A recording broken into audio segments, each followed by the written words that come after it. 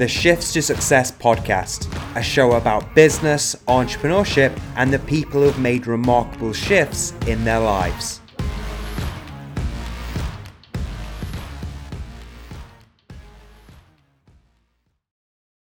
All right, guys, welcome to the Shift to Success podcast. In this one, we are joined by a Shift to Success client and friend, Jay Gorania. Now, Jay has been a police officer for the last 20 years, but due to being treated poorly by the organization, he knew a change was needed. Now, thankfully, Jay was already in business. He had a side business whilst working full-time in the job, which was called JG Estates, which basically supports landlords with property lettings and management. But he wanted to grow this faster, and that's why he decided to join Shift to Success to get that support. Now, Jay's done phenomenally well. He's going to be sharing his story from joining the police, his ups and downs in the police, and of course, his business. And of course, now his resignation from the police. He's built his business phenomenally well, which has enabled him to resign and live life on his terms. So, without any further ado, ladies and gentlemen, Jay Gorania. And one of the first kind of questions I always like to ask everyone is, what was it like for you growing up for a kid, and where are you from? So initially, grew up in Birmingham. Parents obviously came over from India and Kenya. I was 4 years old when we sort of moved to Leicester, and parents obviously moved over for work reasons. Because Birmingham was a good place. Don't remember much of it. Yeah. But then we moved over to Leicester. I remember we moved into this little flat that was sort of shared with other people initially when we sort of moved over. So that's my sort of first memories of moving over to Leicester. Awesome, amazing stuff. And kind of, what was you kind of like as a kid? Was you the naughty one? Was you the academic one? Was you the geek? What was you kind of growing up? Growing up, I was the naughty one, basically. All I like doing is playing football, meeting up with friends, and most of my time I used to spend either at play scheme or in the park playing football. I wasn't one of the academic ones, and I think I found it boring. So I couldn't just sit in one place and learn what I needed to, sort of thing. So. Yeah, absolutely. And what, did you grow up in like a big family, or was it quite a small family? Or my family was pretty big, including cousins. I've got two sisters who are younger than myself. One works for the police, and the other's a estate agent as well. So two younger sisters. Yeah, and I was the older one. Nice. So obviously, as a young kid, did you have kind of a career set out for you in terms of, I want to be this growing up, or was you kind of just winging it as you grew up? Initially, you have your career days and things, and you think, what can you do that's going to be interesting, right? And two things that stuck out for me was the police, watching the bill and all that, and also being a pilot. That was another exciting thing, that you go out and you do things, right? So I never really saw myself as one that could just sit in front of a computer. So I did used to think, what am I going to do as a job when I sort of leave school and things like that? Yeah. So you was having those kind of thoughts as you was going through school, thinking about, what am I going to do after school? And the two for you was pilot or police officer. Yeah. Cool. Okay. And we'll go on to the kind of your policing career in a bit, but what happened to kind of the piloting side of the idea? Did you just like choose the police because it's something different, or? I was watching the bill like most people did, and police programs. I thought, this is very interesting. I thought I could do this, right? And I would like to do this. So that's why I sort of went towards that direction. And I think the other thing was also that you had to sort of get certain qualifications to become a pilot, right? And at that point, at the age of like 15, 16, I used to, not study much. And I used to just like to go out and do things more practical. So I think that's what pushed me into the police side of things. Yeah, it makes sense. I think with an airline pilot, you've got to have so many hours of airtime as well. And that's very expensive to rack up. Like, that's a big cost, right? Yeah. But the other thing that sort of opened my eyes, because my parents always used to say, you need to study, right? And I remember doing the GCSEs, and I knew I was going to fail them, right? I just knew it. So I still remember that morning, 10 o'clock results were going to come out, and Police Academy had come out that day, right?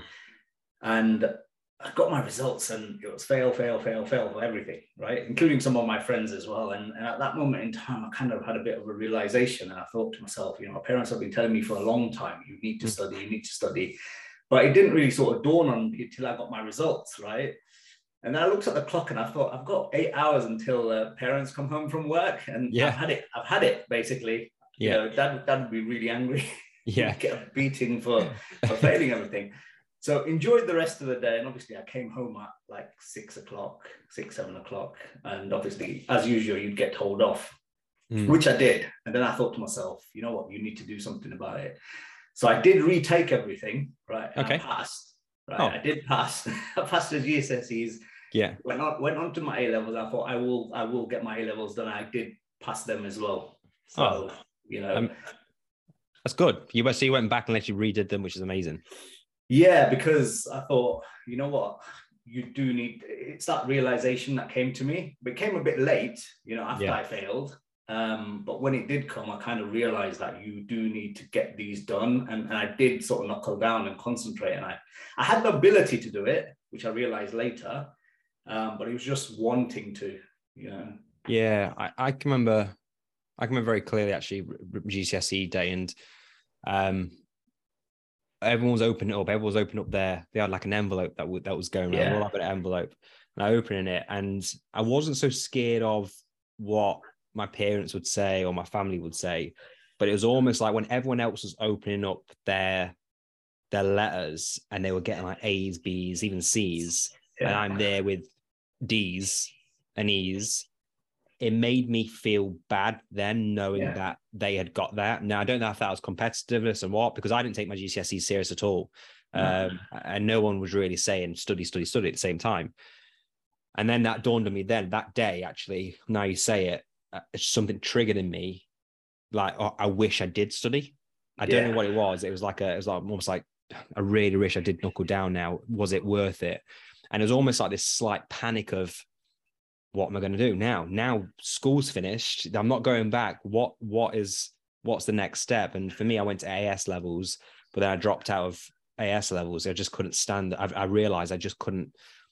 I didn't like being in the school. I didn't like being in the kind of that educational system. And it just dawned on me, like, what am I going to do? And then I panicked and started wondering, what's next? And I'm assuming you had that feeling as well. But for you went back and actually got your grades, which is a reassuring. Yeah, I mean, it's all good. What I realize is it's all good people telling you need to do this, you need to do this. The amount of times my parents told me, because they were big in education, because they obviously weren't that educated.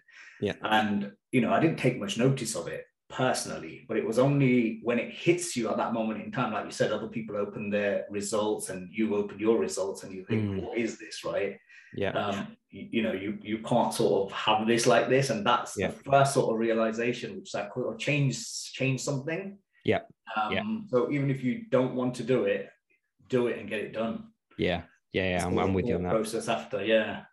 For sure. So you went to do GCSEs, then you obviously went into A levels. Was the next step university for you? Did you want to go to university, or? So I was working part-time whilst with Open University, because law was one of my favorite topics, right? Okay. I passed all that, and it was a strong point for me because it was interesting. Yeah. So I started some of my degree with Open University, but then at the same time, I wanted to join the police as well.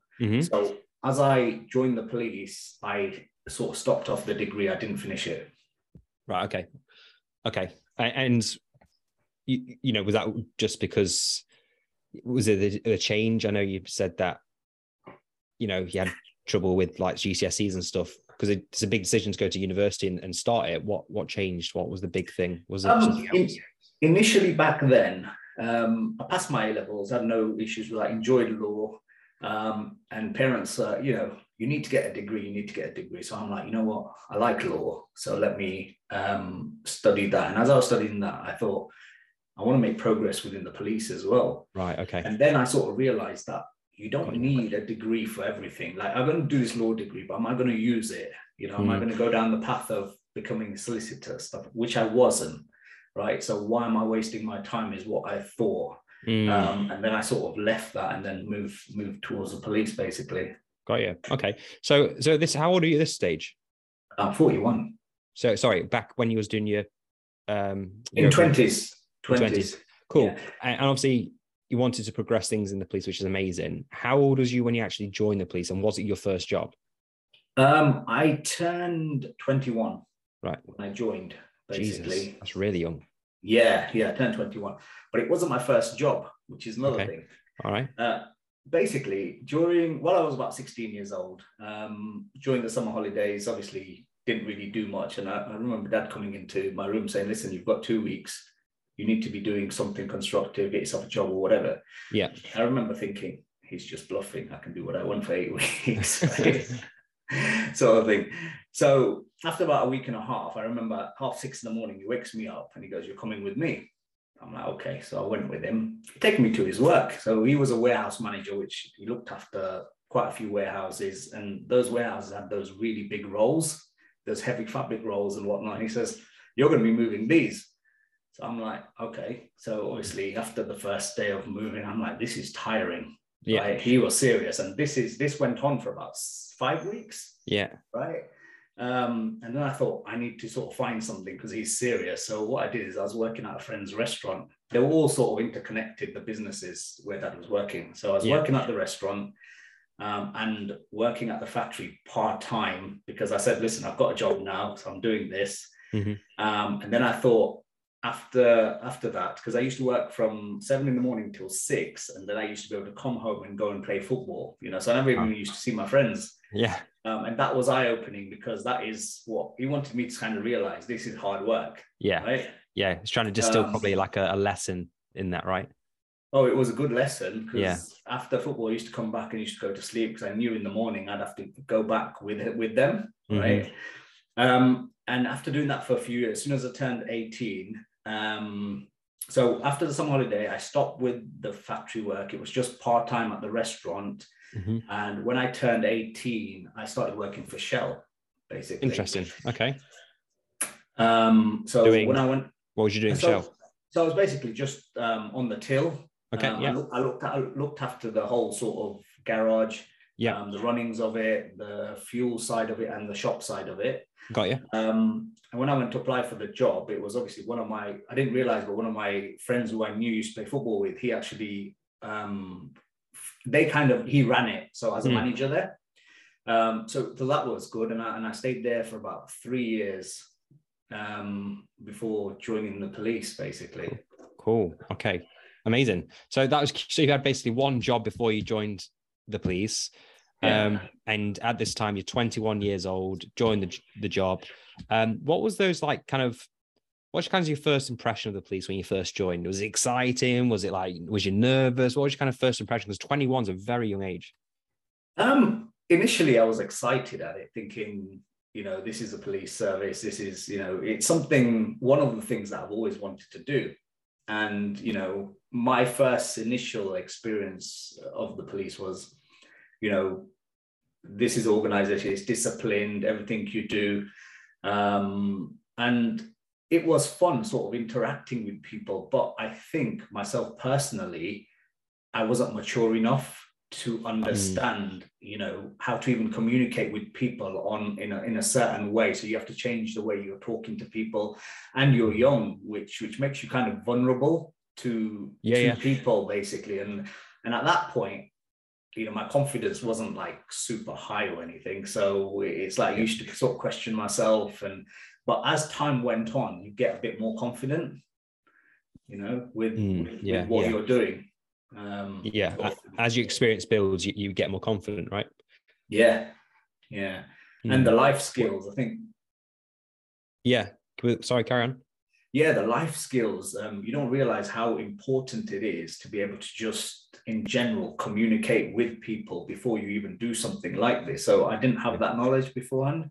Well, I mean, I remember applying for the job when I was 18, and I literally had zero experience. I think my first job was Boots in Victoria Centre in Nottingham.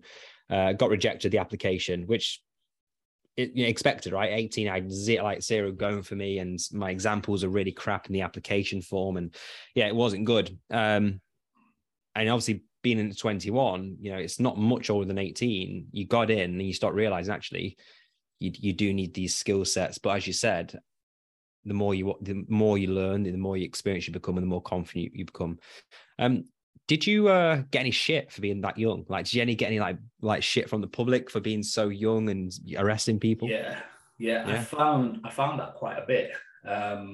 You'd be on the night out in town, and I remember, older men would say things, even women, right? I remember walking down, and someone pictured my bum, right? And I'm 20 years old, so I looked at my colleague, and he looks at me. I mean, he must have been about in his 40s, and he goes, that's for you to say something, not me, like that. And I looked at him and I thought, this is my first experience, and you're young, and it's like, what do? Your first sort of experience of things like that, and people sort of talking down on you. What do you know? And you sit there and you're just listening to this, and you kind of deal with it the best you can. But there's a lot of things that go on in terms of the way people even perceive you, when you're standing there, and how much respect they have for you just because you're that young, if that makes sense. And I only see that now when I was out with young colleagues, how other people are talking to them in the same way that they used to talk to me, because of your age sometimes, because now they're about 19, aren't they, when they join sometimes? Yeah, that's true. Yeah, there's a lot of older cops saying how young the new recruits are. So for you, being on the first, is it Leicestershire Police, right? Yeah. So being around the town Saturday night for your first shift, what was that kind of a, from an age point of view, you notice the difference of people talking to you, but did you also know like a change in the energy around you wearing the uniform? Did you notice that at all? Yeah, I mean, just the fact that you've got that uniform on, everybody expects you to sort of sort everything out, any kind of issues, any problems. And I remember sort of feeling nervous, thinking, what if somebody comes up to me and asks me something and I don't know the answer to at that moment in time? So whenever you turn up anywhere, everybody's looking at you and they expect you to sort it out, right? Whatever the issue may be. But what they don't realize is inside you're scared, you are scared of what may go on, and you kind of hope you get through it. Yeah. I think a lot of people forget that like cops are human beings, and I think they just see the uniform and not the person behind who has emotions, who has feelings, who has, fears. I found that quite interesting, and seeing that when I was working in custody, a lot of people just didn't click on to the fact that all they saw was the police name. So, and what kind of roles did you do in the police? So initially, I joined response at Welford Road Station. That was where I was initially based as a probationer. And the area itself, I mean, they had some decent areas, but they had some pretty bad areas back then as well. That was my sort of first experience of frontline policing.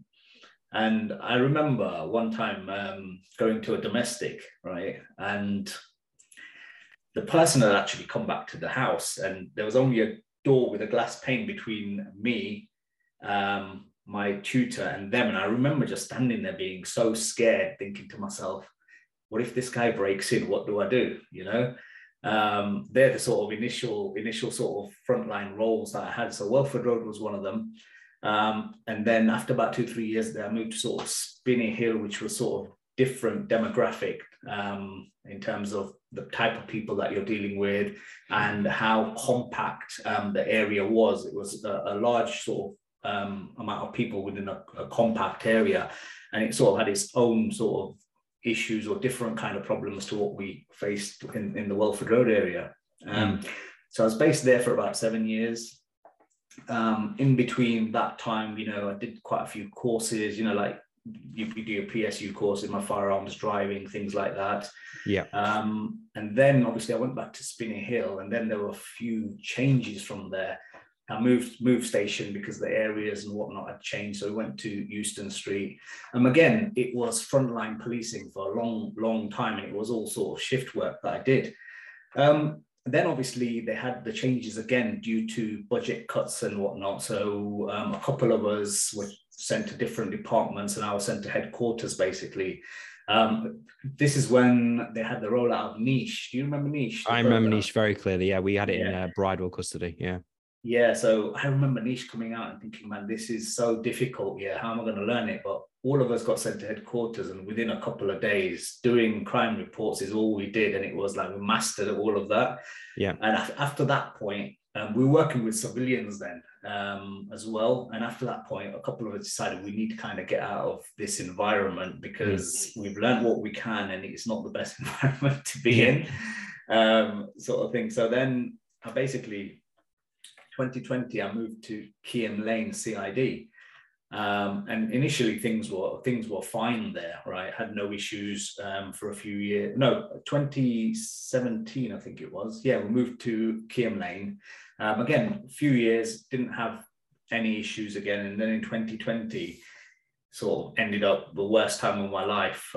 You go through periods where everything is fine, you get those little problems, and then something big always after a few years comes along, with supervisory and just being dragged into, other people's sort of investigations that PSD were doing. And I kind of felt a bit hard done, by what they'd done and how they'd done it, as well as a few other issues with just work itself.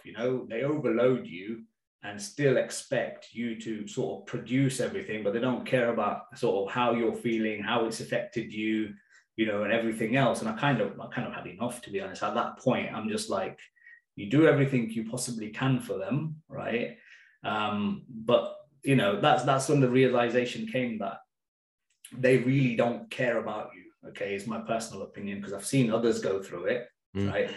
And when I went through that, I thought to myself, that some of this stuff that they're doing, they know it's wrong, right? But they still carry on and they do it. For example, even with professional standards, it's like, I got a warning as a result of just being in a car. And I thought to myself, you know what?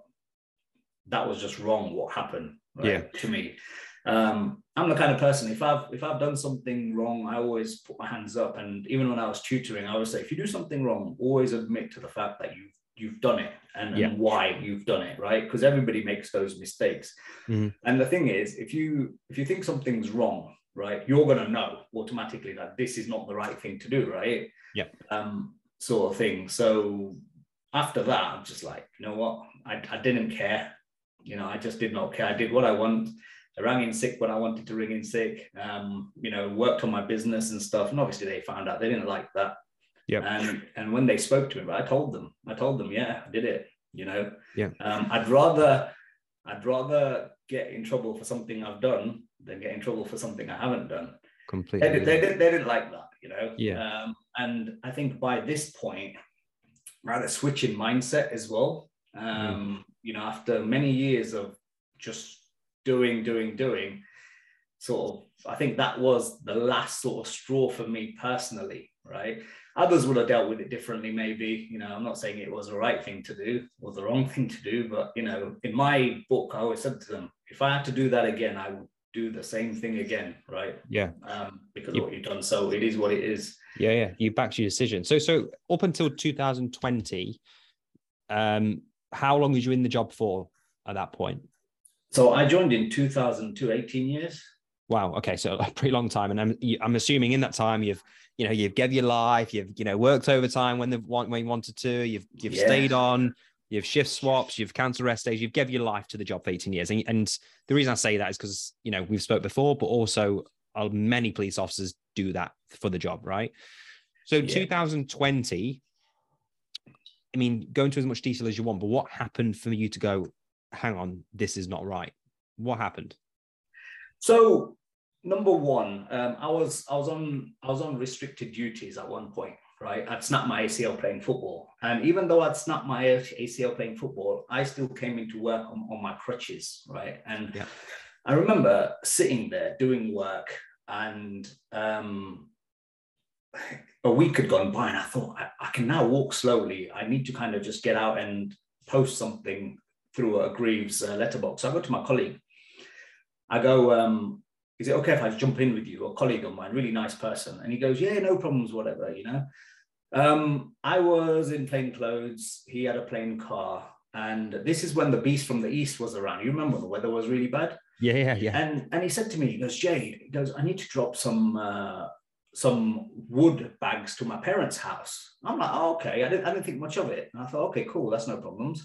So went out, did that, didn't think anything of it. I dropped whatever I needed to the Grieve's house and sort of came back. And about 5-6 months later, he said to me, he goes, Jay, he goes, I need to speak to you. I'm like, hey, what's up? He goes, oh, PSD have served me with misconduct paperwork. So I'm like, oh, okay, what for? And he goes, oh, because we went to drop the bag of logs from my parents' house. I'm like, oh, okay. I didn't think about it, to be honest. So what had happened is where his parents lived, they had a bit of a dispute with the neighbors over parking the business that they had. And what the guy had done is he'd obviously had another problem and he complained about it. So I got a message from PSD to say, what exactly had happened. So I obviously told them exactly what had gone on, why I'd gone out, and the rest of it. And I said, yeah, I was there. So what they then did, they said they're not investigating me. After that, they served me misconduct paperwork, right? And I'm just sitting there. So after saying they wasn't investigating you, they then served you papers. Yeah, they served me papers, and I just sat there. My colleague, he apologized to me for it. I go, listen, it's not your fault, right? I go, we don't control what they do and how they do things, right? So they wanted, so the Police Federation, when I spoke to them, they said to me, Jay, it is what it is. I'm like, what do you mean it is what it is? They go, just admit what you've done, plead guilty. I'm like, plead guilty to what? Right? And he goes, unless you want to get a bigger sanction, I would plead guilty. And they had a hearing for this, right? Jesus. And I just sat there and I'm like, yeah, guilty. They're like, oh, so what would you have taken back from this? And I'm like, well, next time, make sure that my colleagues got permission to drop those pieces of wood off to his parents' house, right? His parents are in their 90s, they're so old, right? Yeah. And that person was obviously sitting there who'd made a complaint about my colleague. And I thought, you know what? This is wrong, right? So wrong. In 20 years of being in the police, I've never been in trouble for anything at all, other than the usual complaints people make, right? And you sit there and I think, if I make a mistake, I own it. I will always say I made that mistake. That's just me. You've got to have that certain character about yourself when you're doing certain things. Right? Sure. Yeah. And my colleague, he apologized to me. I go, listen, don't worry. And that, as well as that going on, there was some bullying and stuff from the supervisor going on, even with with myself, and even the amount of workload that they'd sort of allocate to me was more than the other. So what I did is I had a timeline of everything that went on, right? And I thought, I know what they're trying to do now. Because there was a couple of officers working on the same supervisor previously who had to move because of their behavior, the sergeant and the inspector. And I just remember that after this hearing that had gone on and everything that had gone on with just the bullying side. I mean, I remember coming to work here. I wasn't feeling too well. I had a fever and I don't know what I'd eaten. I must have had diarrhea. I had to go to the toilet a couple of times. And I go to her, oh, I need to go home. I go, can I have time off or whatever? She's like, no, you've got too much work to do. And I remember, I'm sick. I don't normally go off sick, even though I hurt my leg. I still came into work the day after the injury. Yeah. Right. And that was just some of the stuff. So I put a grievance in, right? I've got a 70, 80 page document in terms of what had gone on. Yeah. And they had to basically find in the grievance that they were at fault. But what they did is they basically said it was departmental failures, right? And I sat there and I think, you've done all of this to me, including loads of other things, right? When I've told you that these are the issues, and then you basically bury this issue by saying it's departmental failures, right? And I thought to myself, this is just one of those things that I'm not going to win, even though the fact that they've said, it's not a departmental failure, it's them that's done this to me, right? Yeah. And they knew exactly what they've done to me, as well as cancelling a couple of courses that I'd arranged as well. Yeah. But normally when you get emails saying your course has been allocated to you, it's got a name, or been cancelled, it's got a name. It didn't have a name. I had to email to find out, and it was a sergeant who'd cancelled it, right? And it was just things like that they do behind the scene. And I thought to myself, that's it now. I went off sick, and I said to them, I'm not coming back to work until I move, right? They tried to make out that I was incompetent, is what they tried to do. And in all these years, guess what? Nobody's ever said I'm incompetent, right? If I was, there would be there'd be action plans and stuff. Yeah. There'd be, not only would there be action plans, but there'd be when someone's incompetent, they don't just, it's not just a one-off, it's continuous, right?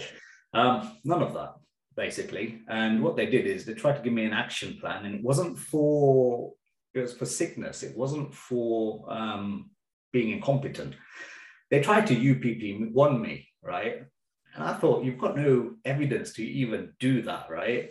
But I appealed it and it got overturned. And I basically said, I'm not going to be working under the supervisor. So when you decide to let me move to any other station, then I got to come back to work, which then I think they were in a corner. So what they did is they basically moved me to Beaumont East Police Station. Yeah.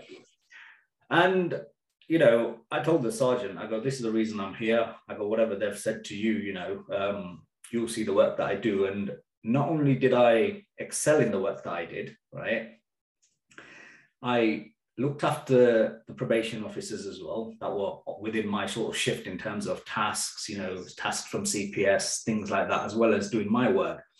What that basically meant is if I was on a 2 p.m. shift till 11 at night, I used to come in at 12, right? And I used to catch up with everything for those 2 hours, prep, and then start, because you knew at 2 o'clock you would be getting more work coming your way as well as what you've already got. Yep. And I worked there for a year, right? Guess what? No issues. Nothing even highlighted, right? And if you read all the PDRs, it's like, how come, you know, I can't see any problem with you? I'm like, there is no problem. But when somebody wants to try and manage you out, wants to cause you a problem, they can easily make that up in a certain way on paper and they can manipulate it, right? Yeah. But the thing is, the evidence for itself that I had showed that that was not the case, you know. Then I thought to myself, I kind of got to a point where I started not really caring, right? I didn't care. Yeah. I used to bring in sick whenever, you know, I used to even joke about it, saying, I've got annual leave, I've got rest days, and I've got sick days. I go, the only thing left now is to call in dead, right? And I'd laugh about it. And you know, people that I spoke to are just like, you're crazy. And until they found out, they did a hearing, got interviewed. I basically said to them, yeah, I go, and, you know, they didn't like the fact that I sat in that interview and said, and, you know what, you know, I have rang in sick. Yeah. This is the reasons, and you all deserve it. Right. Yeah. And they didn't like that kind of answer, did they? They didn't, because I suppose not many people would say that to them. No, some of the people that I spoke to, they go to me, I don't think anybody would say something like that to, because PSD and then they kind of think, you know, we can do whatever we want. And I sat there and I said, I don't need you. I don't need the job. And if I was to do this again, I would do the same thing over and over again. I would call in sick. And guess what? I'd tell you I've done it. Right. Wow. They didn't know what to say. They just sat there. They didn't know what to say. And it's not arrogance. You know, I'm never an arrogant person, never have been, even with anybody that I've dealt with. No, but I'm most chilled out person. But you stood up for yourself.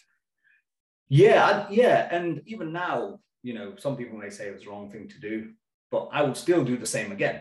Yeah. Right? Yeah. I would still do the same again, because they need to understand. I said to them, you need to change. I did give them feedback. I said, you need to change the way you treat officers. I'm just one of them. I said, the difference is I don't rely on your wages, right? Yeah. At all. So they didn't like that. And I had my resignation. I know that when you go to this hearing, I'm probably going to be dismissed anyways. I go, but it doesn't make a difference to me, because it doesn't matter what you do. Yeah. Handed my resignation to them. I said, see you later. You know, and just to add to that, what I've done is I'm just going to move slightly forward with something. So I left my job in December, right? I didn't get paid for it, right? Yeah. So from December to March now, right, I managed to get 30 more properties on my books, right? Okay. Wow. And the 10 flats coming at about 440 a month, and the 20 houses coming at 1,408. So my take home from the police was about 2,500, 2,600, right? Because I pull out the pension. My take home just from December, let's say January to March, is £1,848. So I'm only about £700 less than what I would have earned in the police right now, just from this year alone. Yeah. Wow. Yeah, it's an amazing thing, Jay. It really, really is. And what I'm getting from this story is that, you stood for something, and because you're not reliant on the police wage, you had that get out. So if, when I got an issue in custody with an angry, naked detainee covered in feces, right? I said, I don't want to go back. And I didn't. And I went sick, and then I resigned. But the key thing is that I had that business there, which means I wasn't actually reliant on the police income. I had my secondary income, so to speak, so that the transition was smooth.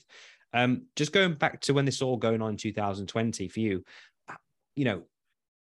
what do you think the deep reasons were they were trying to push you out? What would you think it was? Just didn't want you on the team anymore? Was it because of the PSD issue? What was it? With the PSD issue, I think it was just the fact I was in the wrong place at the wrong time, is what it was, right? Yeah. At what point do you think, if I'd known that, if I'd even paid attention to know, when someone's doing something wrong, right? Yeah, of course. Yeah, it's wrong, and it's like, listen, this is wrong. You need to do this or this. But when someone says to you, I just need to go and drop some logs up to your pen, you don't really think that need to do this, and this, right? Yeah. And he goes to me, my parents, he goes, it's slippy outside, there was ice and stuff. And I'm like, I get it, right? Yeah, of course, it's common logic. I mean, how many people have done things and gone pick things up, right? Hundreds of people do it, right? Yeah.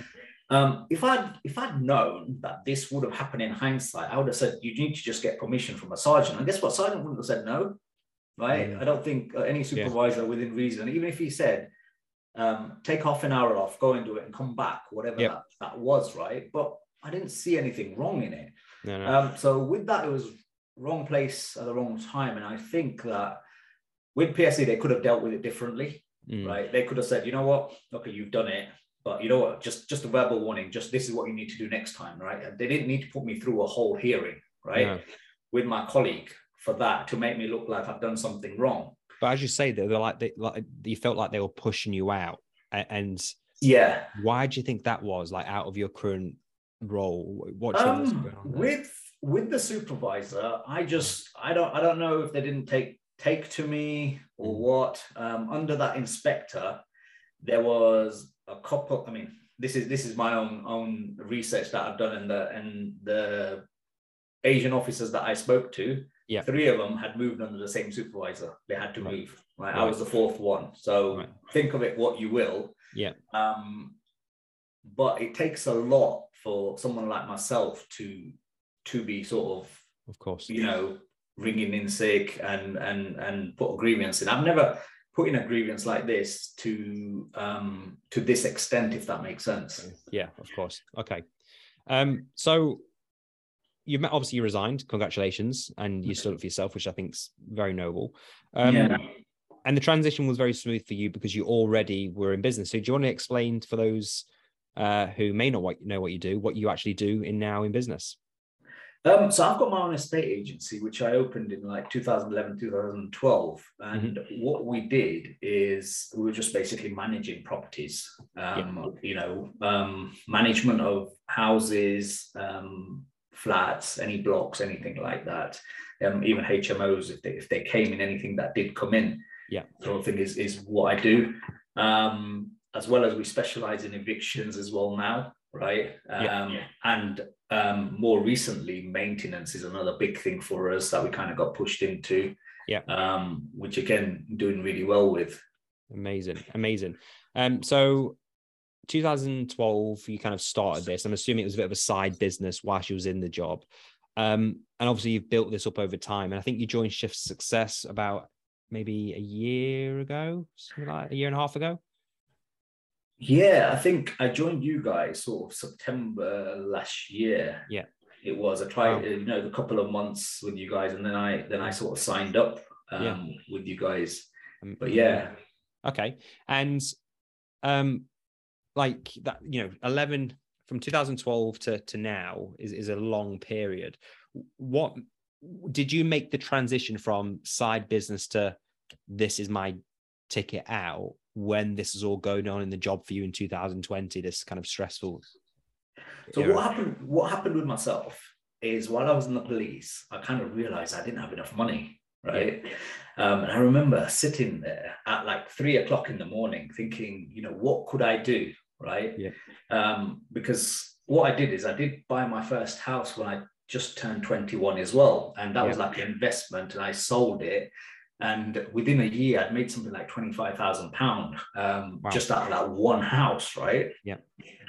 But the thing with me was I wasn't savvy with money, right? Mm-hmm. So what I did is just wasted and spent it. And then I sort of sat there and I'm thinking, you know what, I've only got this much amount of money. I had to sort of budget with what I was doing, all my spending, because, you know, the only income I had back then was with the police. Yeah. It wasn't a large amount.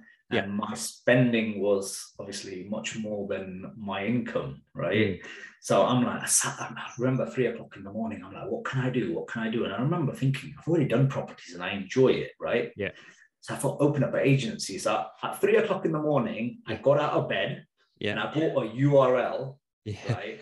Addendum Properties, that was the name. Yeah. And I bought that URL and I was happy and I went back to bed, right? And I thought, I'll work on this in the morning.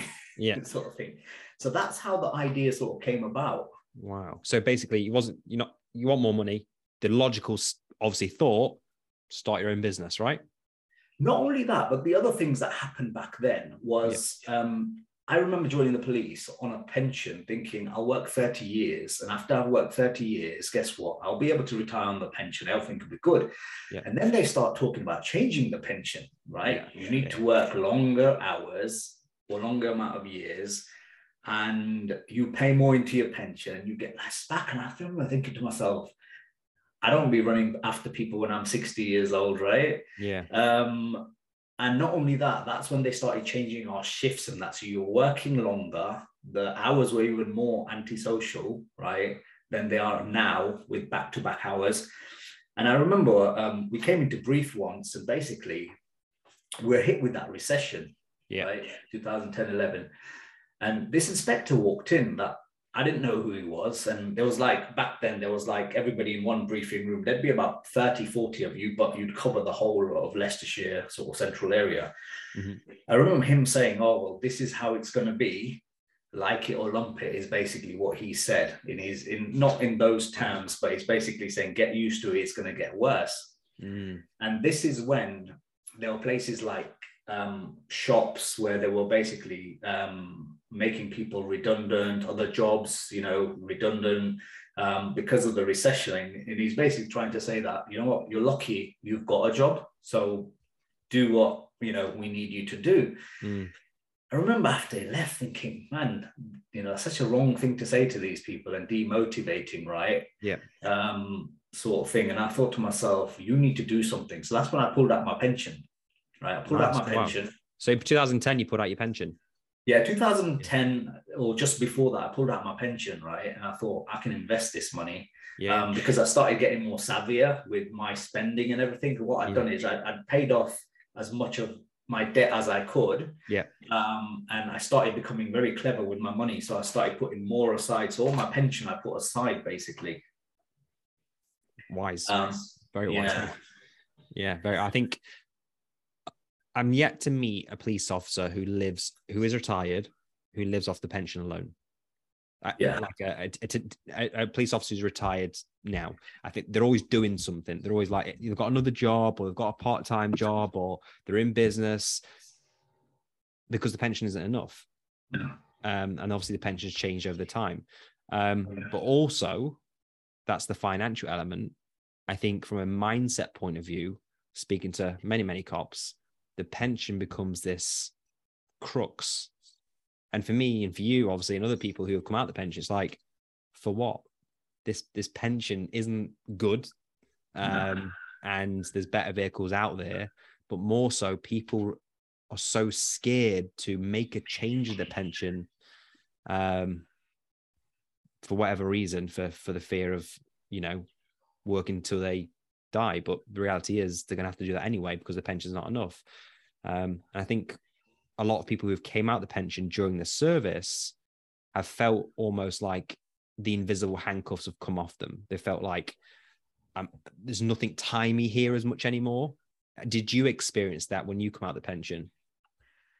Yeah, when I came out of the pension, I was one of the first to make that decision, right? Mm-hmm. And I remember people saying, but why, you get this. Even my parents said to me, but why? Because after all these years, you will get a good pension back.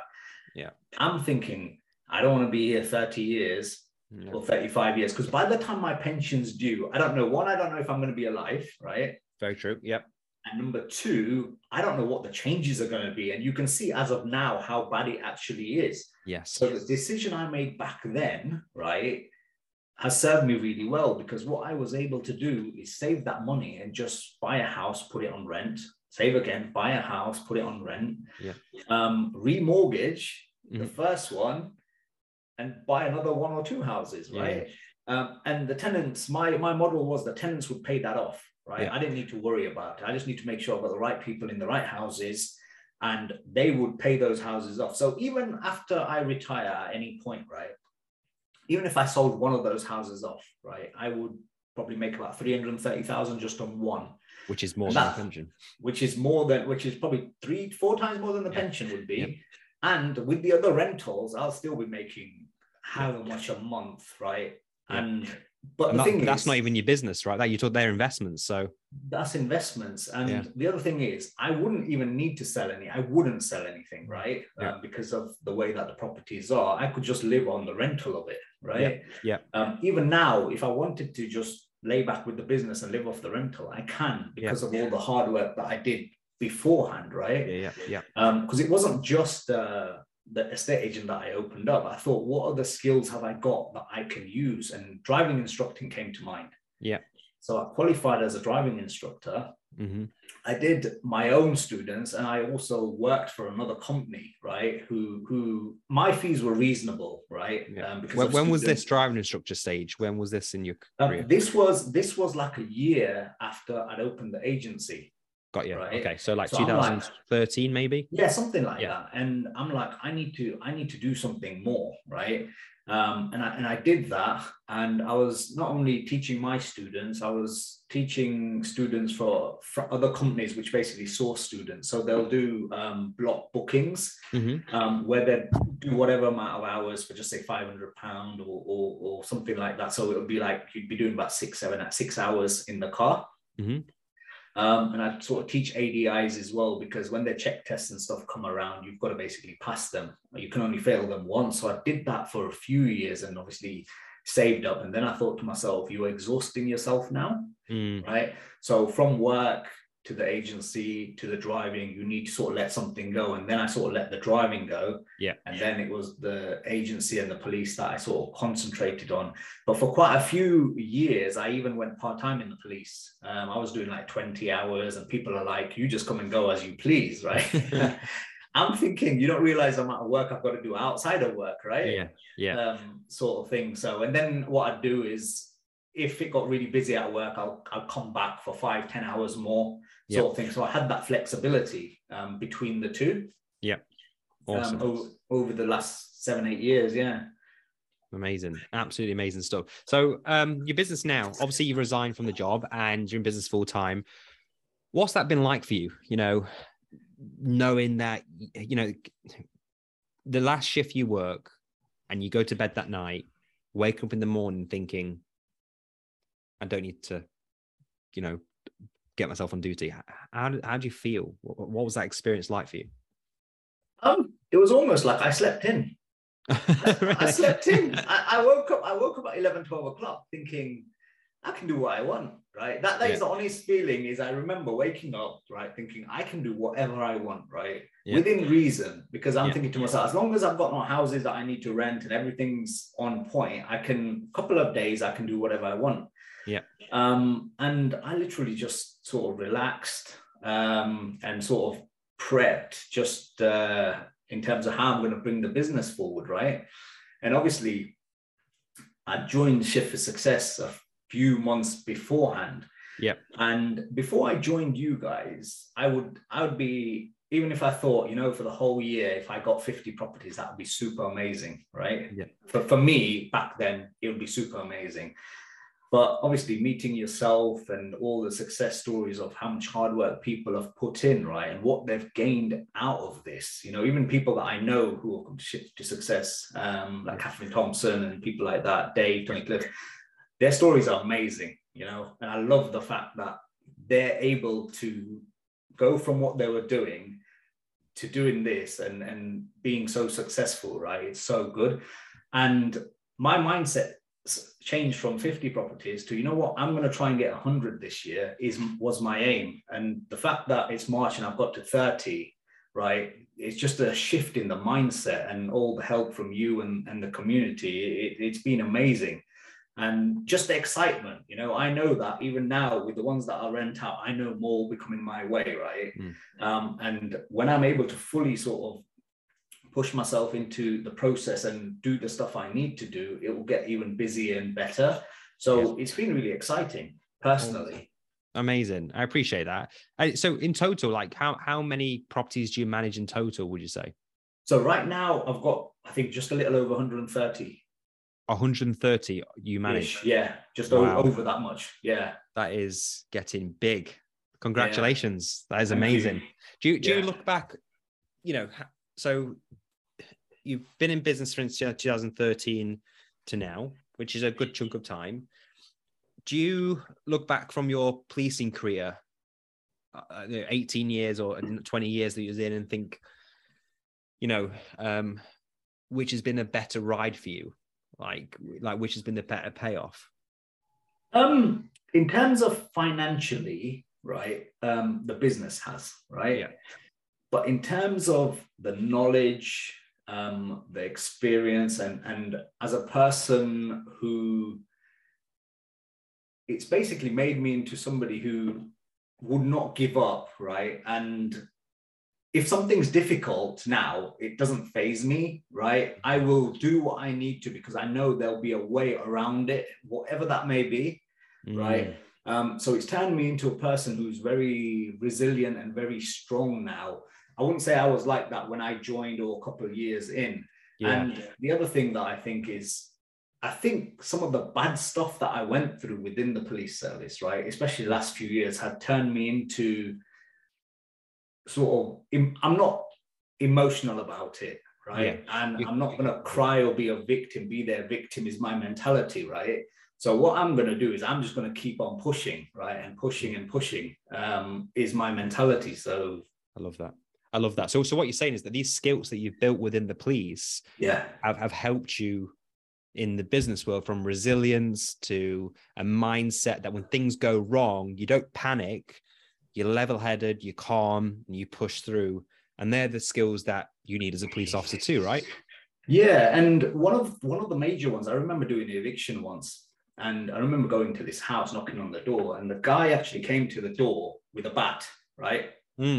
And he's shouting and he's swearing, and I'm just standing there. I'm thinking, is this guy going to hit me, right?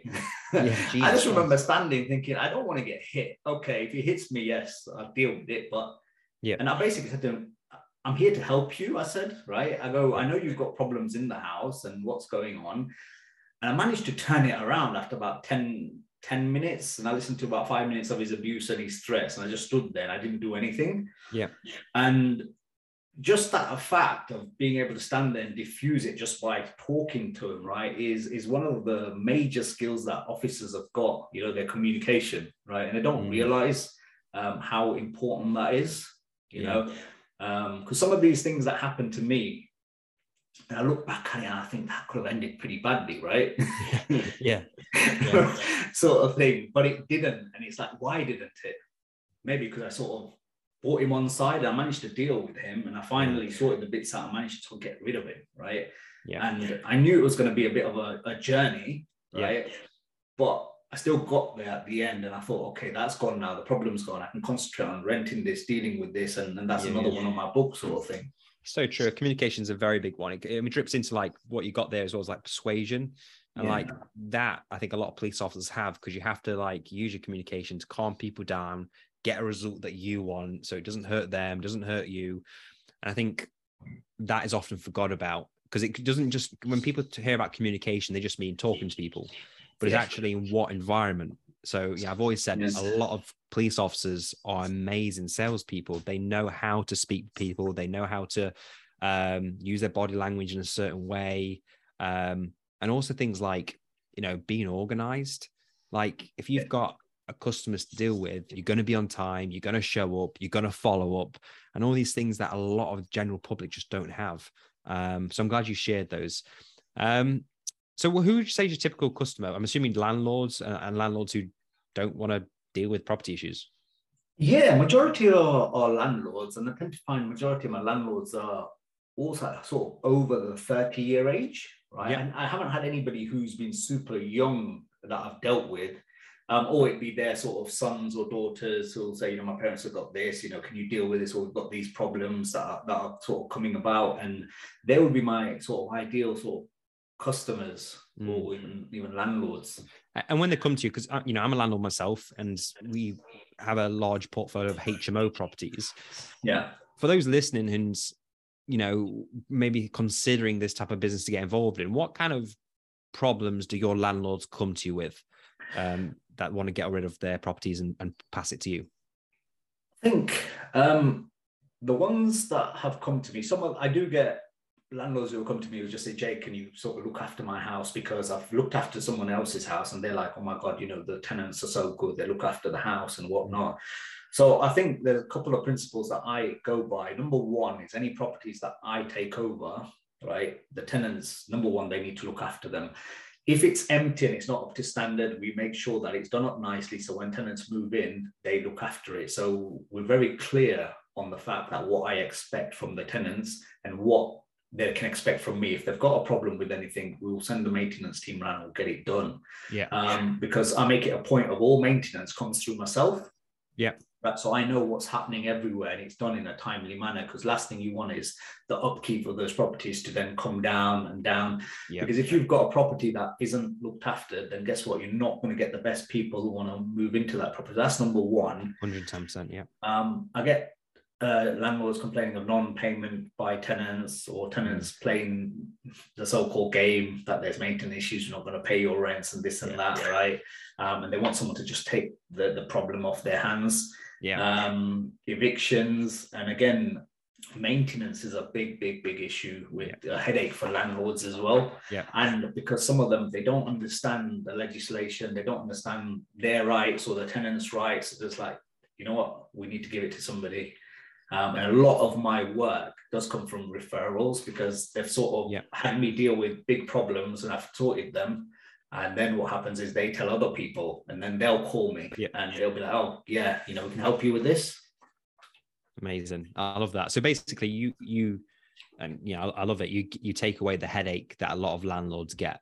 Because I think there is this like stigma is probably not the right word, but this kind of, I don't know, story out there in the general public that there's a lot, there's a lot of bad landlords out there, and there's rogue landlords, which there is, but there's also a lot of good landlords who want to do a good job, who have a high standard of accommodation for their tenants, and basically with that, unfortunately, comes a lot of problems from tenant issues, maintenance, compliances, government changes, and you take all that pain away and you handle that for them. So that it sort of sorts out that issue for them, because it's almost like they don't know what to do. They keep on going back and forward with the tenants, and sometimes tenants don't listen. And I think when it comes from us, it's or an agency, it's a bit more official. Yeah, makes sense. And also, like, it's like a buffer between like the tenant and the landlord. When it's tenant and landlord, it's sometimes it can get a bit debatey, whereas if there's a buffer there, so I've got a property manager, and she deals with a lot of our issues, and when it comes from her, it calms things down a little bit. It's like, I don't know, it's just a nice buffer that I find quite good. I always tell the landlords, once we take over, right, any communication from the tenants is to us. You do not answer anything without letting us know, right?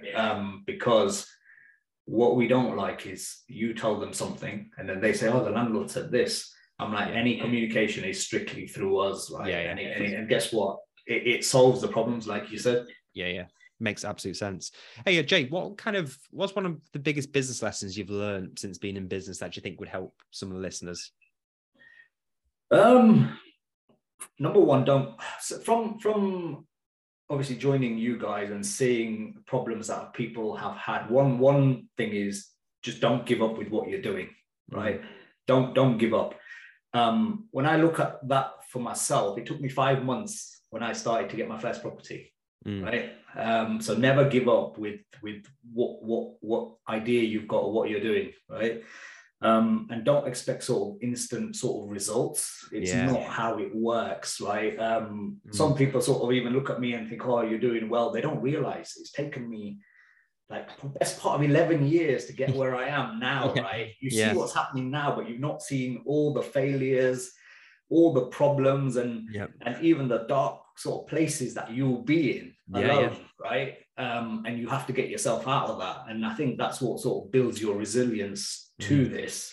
So they're the bits of advice that I can sort of offer. And even with clients, you know, you're gonna gain some and you're going to lose some, right? You're not going to make everybody happy, but you can't sit around there. I had to let you know, when I first joined, I told you I had that 10-bedroom HMO. Right. After I got a couple of rooms, the landlord's like, oh, it's a bit too expensive. I let the whole thing go. I let him go, and I'm like, I'm not spending my time wasting my time on that when I could be doing other things, right? So don't be disheartened by small failures and that, but if you carry on, you'll get to where you want to be. 100%.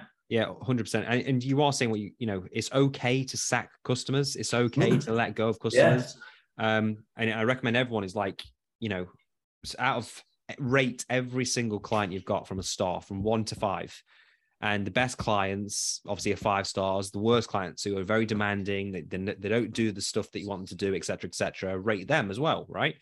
And what you want to do is think about the characteristics and the mindset, the you know, it could be for us, you know, how long they've been in the job for. Are they people who've got a family? You know, are they do they have this type of attitude? Like, really think about the characteristics of your best customers. Go and find more people like that you want to work with, and let go of the shitty customers, and you'll have a much better time in business. So yeah, I think it's a great lesson. It's completely fine to let go. And obviously with the 10-bed HMO, you obviously let go of that landlord, which is, respect to that. What would you say is like your vision for the future? You've got over 100, you know, properties that you're managing. What would you say is your kind of your vision for you? Where do you want to see yourself in the next 5 years in your business?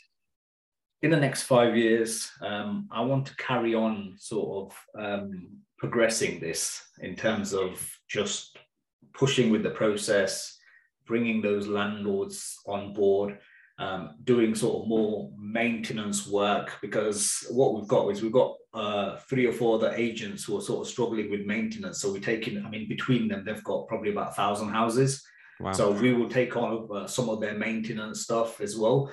And then ideally, my aim is get a family member like my sister, someone who's not more experienced, but experience in certain things, and hand that over to her to deal with, while I just concentrate on bringing the business in and then speaking to people and bringing the clientele in. Ideally, landlord-wise is my aim. So in the next 5 years, if I can get to about 400 houses, well, I'll be happy with that. You know, I'm aiming a bit higher than, you know, I'm not saying it's going to happen, right? But if you don't try, I'm not going to know what I am capable of doing, right? So that's the aim. So I can, you know, see where I am at the end of the year. And then start again next year. Amazing. Jay, what kind of makes you feel your best self? What inspires you, would you say? I think with myself, right, I think just progress, even if it's small progress, you know, you kind of say that even if you made a little bit of progress today, it doesn't have to be a massive amount, right? But when you accumulate that over a year and a half, 2 years, right, it's a massive amount, right? Even just doing bits, because before, the mistake I used to make is I need to concentrate on this. I need to spend hours and hours on one thing to make progress, but that's not the case, right? Even with the shift to success thing, I'm so busy renting the houses that I'm not able to do certain things. But I'm like, what if I even spend an hour and a half early in the morning doing this? That's a little bit. over 7-10 days, it adds up to about 15 hours, right? Yeah. Which is better than 0 hours. And I can still do what I'm doing. So that little bit of progress is what sort of inspires me daily, even when it comes to eating food, and trying to not eat unhealthy food or going to the gym. It's the same. Yeah. Completely agree. For some police officer like listening about your story, and they know deep down they don't want to stay in the job, it's causing them some maybe mental health issues, they're not feeling valued, not feeling appreciated, their stress levels are high, their anxiety is there, impacting family life. What one bit of advice would you give to that police officer who is going through that and wants to build a business but is kind of worried and fearful? I think when you're in any kind of job, right, including the police service, the wage is security, right? And I understand that for many people, including myself. But what I've realized most people will do when they finish work is they'll go home and they'll do nothing, right? Either just chill with family, thinking until their next shift, right? There's no in between there. So if you want to sort of do that transition, you will have to slowly build something on the side, right? And when you start building that on the side, you've got another income coming in. What will happen is that income will soon generate more than what you're earning. So you can make a safe transition across if you need to. You can cut your hours here if you need to. Within that timescale, you may have another idea, right? Which will make you even more money. And then if you want to give that up, you can. You can't just jump from one thing to another when it comes to business. I personally don't think it's got to be a calculated risk. And the thing is with people, I know people in the job, really, really nice people who have suffered like, mental health, PTSD, and loads of issues where they can't be frontline thing. And a lot of it is caused by not just the job itself, but the environment that they're in. It's a harsh environment that we deal with on a daily basis, and you don't realize it. The stuff that you see, the stuff that you're told you deal with, people being assaulted. It's a lot for your sort of brain to take. But if you want to make that transition, doing it slowly and having an idea and working on it, even if it's an hour a day, you'll see over time that will grow. Because that's what I did. Yeah.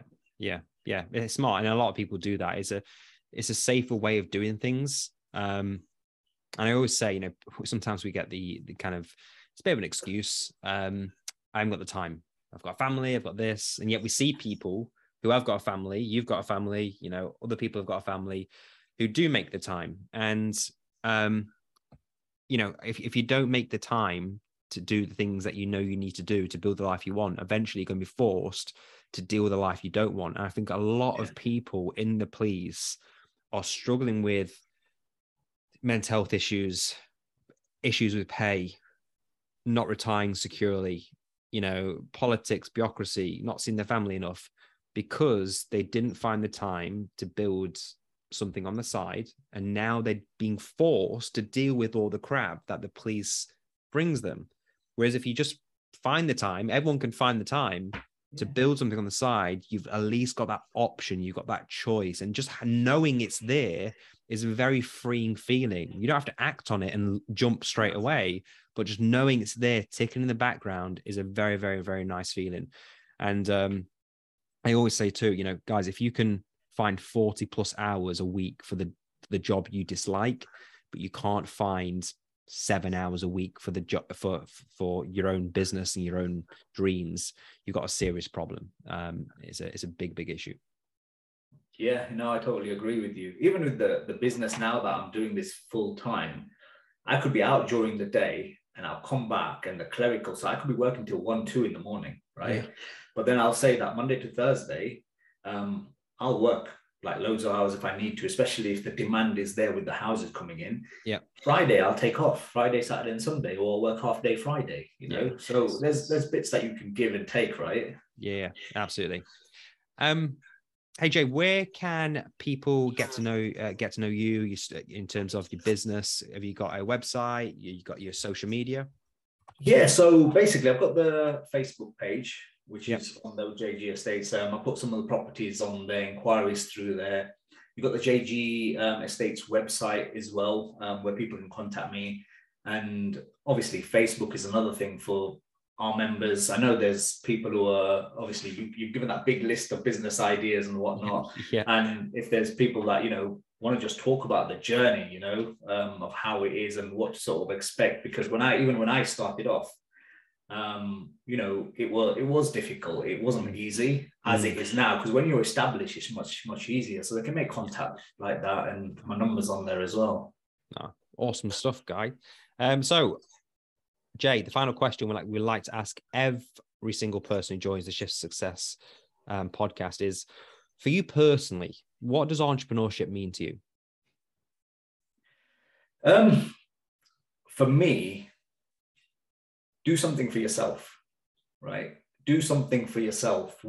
Every single person, I could go around my block and speak to people. They'll be like, I've got a job here, I go to work here, 9:00, I finish at 5. Guess what? You're doing something for somebody else, right? Do something for yourself that's going to benefit you. Spend your time doing it, right? And basically being good at it and building, and that's what it is. If I look at myself, I was good with the property thing. I learned more and I built on what I knew for myself, right? And I spent my time doing it. I know if I spend 8 to 10 hours doing something I love than 8 to 10 hours doing something I don't love, I'm going to get more out of it. Yeah. So that's basically what it means to me personally. So guys, I hope you found this episode inspiring. Jay has done phenomenally well for himself. He's now living life on his terms, away from the job. And what a great story, for standing up for himself and, knowing that something wasn't right. I found that very inspirational and hope you did. So guys, if you do want to reach out to Jay, you can do so at jgestates.co.uk. That's Juliet Golf Estates.co.uk. And in the meantime, I'll see you on the next episode.